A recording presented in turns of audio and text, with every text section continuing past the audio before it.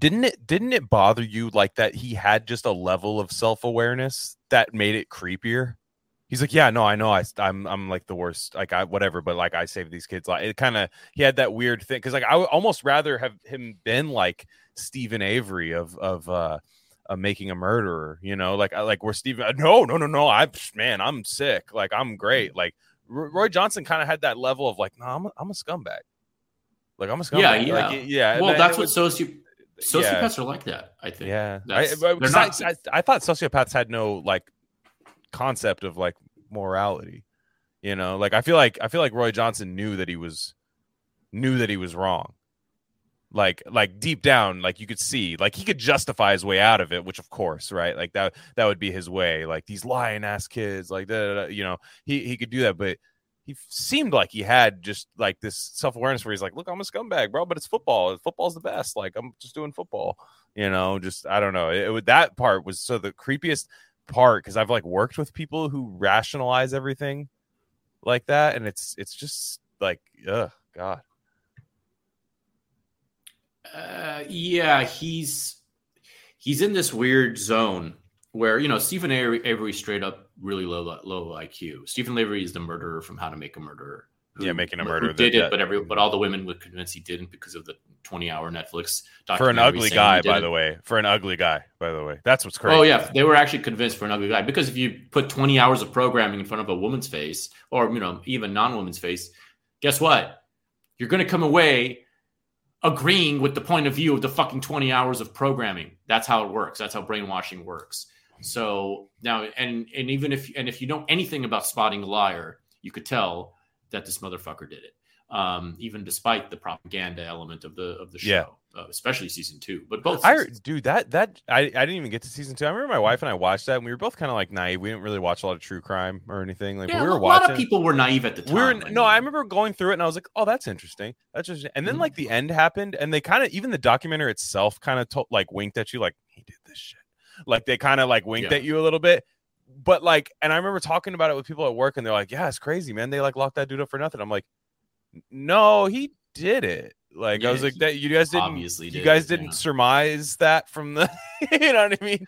Like, he completely did it. But then it got worse. Season 2 is literally his lawyer just on screen for the entire 12 hours, coming up with one bullshit thing after another to try to like literally just completely one-sided. And technicality shit, like technicality. Yeah, finding technicalities and just going on and on and on and to the point where, you know, if you have any sense of independent thinking, you're like, oh yeah, this is obviously but the first season was actually the more dangerous season because of how it, you know, there were shenanigans in the first case that were basically used as a way to treat him as innocent in the second case, and so on and so forth. And like, meanwhile, you just have to, so as with most of these as is most like, you know, trutherisms and revisionisms, you have to ignore the most obvious basic stuff so that anything is possible. And then once anything is possible, you can float into the ether and you can doubt everything.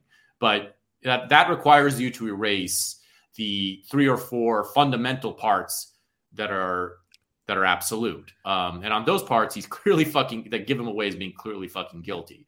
But Bishop and the rest, but Bishop Sycamore's funny is that there is no other side. There's no truther to the, like, there's nobody that thinks that.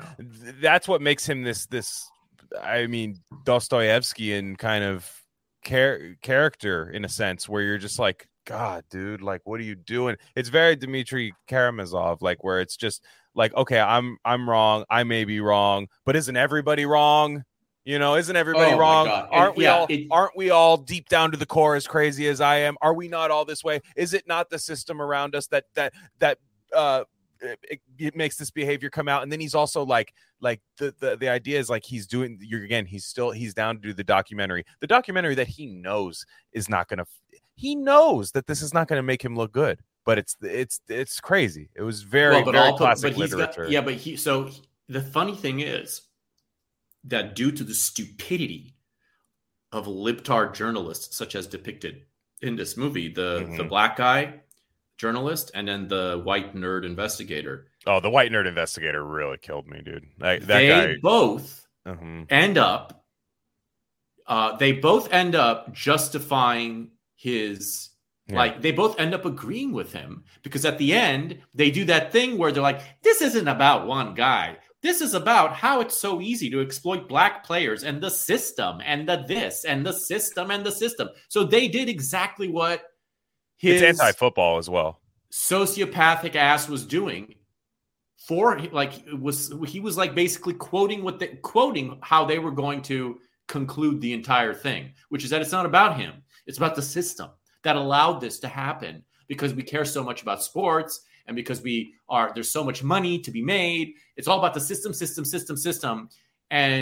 that just means like because of one fucking sociopath, evil person who was again, how you could deal with this guy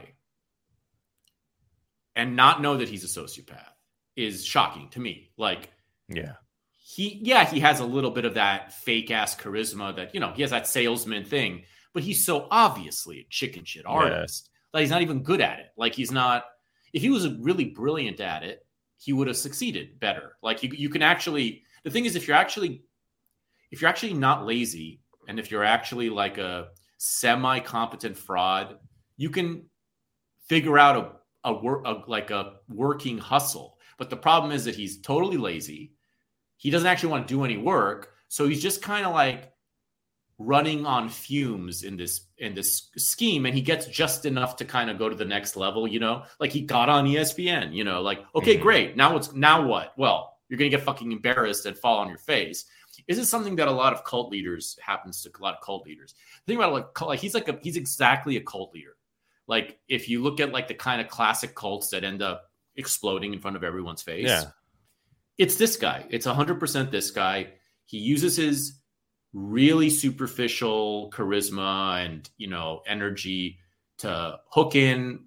20 people, 30 people. Like how many kids are in this program? 50 at most. Like exactly a cult number, right? You use that for that. And then it's like, you get to from point A to point B to point C. And then it's like, then what? There's no plan after that, because if you were capable of building a real thing, you would have built a real thing and you would have, grifted the way most successful Americans grift, but he didn't have that in him. So he's just coasting on unpaid bills, on screwing people over, on bouncing checks, on forged everything, on credit cards. He's just bouncing and just hoping he's going to land on his feet. And meanwhile, he's totally a psychopath who would absolutely murder someone. He would absolutely do anything to get out of anywhere from just random rage to get out of something. Like at one point, there's a homeless guy stealing some stuff from his car, which, no sympathy for that homeless guy, but he circles him and with his players ends up beating the shit out of this homeless guy. Which, you might think to yourself, well, I'd like to see that happen more often, given how prevalent homelessness has become. But when you see this man recount the affair, the experience, it's not fun. It's like he's going like, we fucking kicked the ha ha ha. He's like laughing like a hyena. I mean, this guy's like a sadistic freak.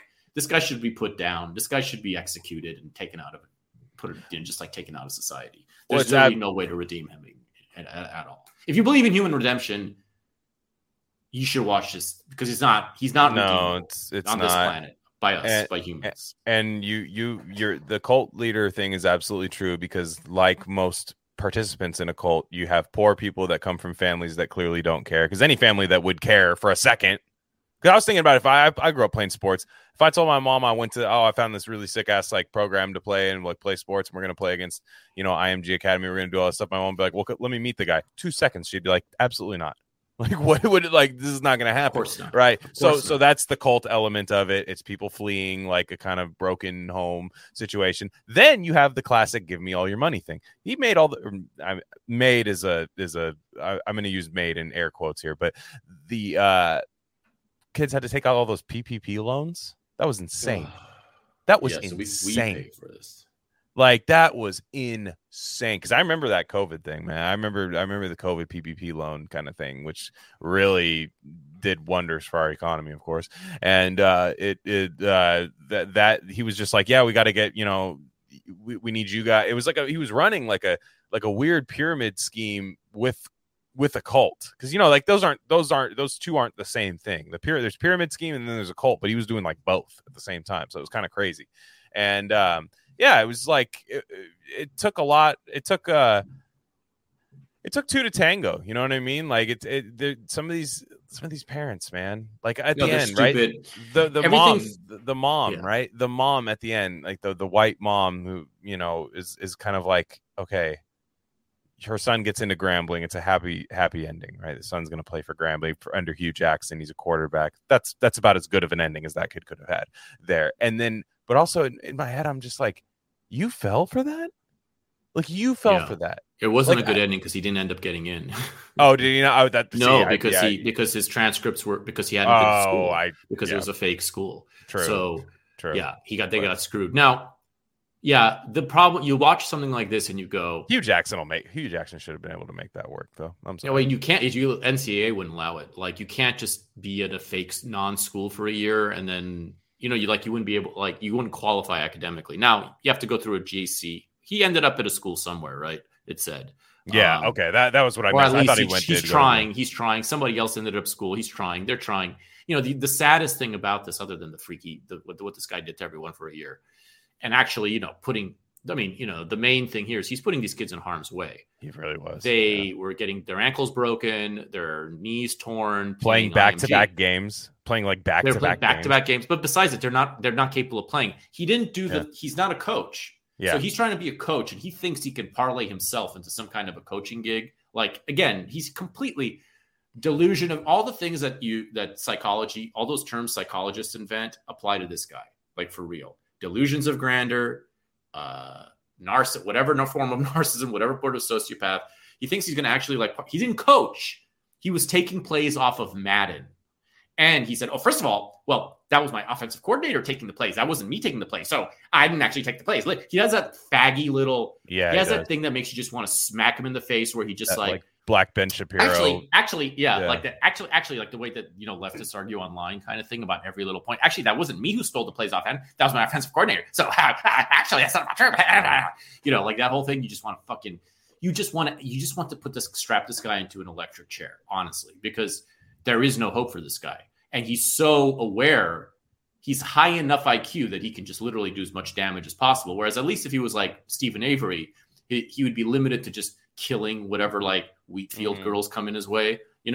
Like, you can actually sedate him or lobotomize him. But this guy is just like, he's just like, you just figure he's going to get on the wrong side of the wrong person, and he's going to be taken out by that in that scenario. Like, that's the most likely outcome, because he has a son. He's got like a wife that he beats up sometimes. It's bad.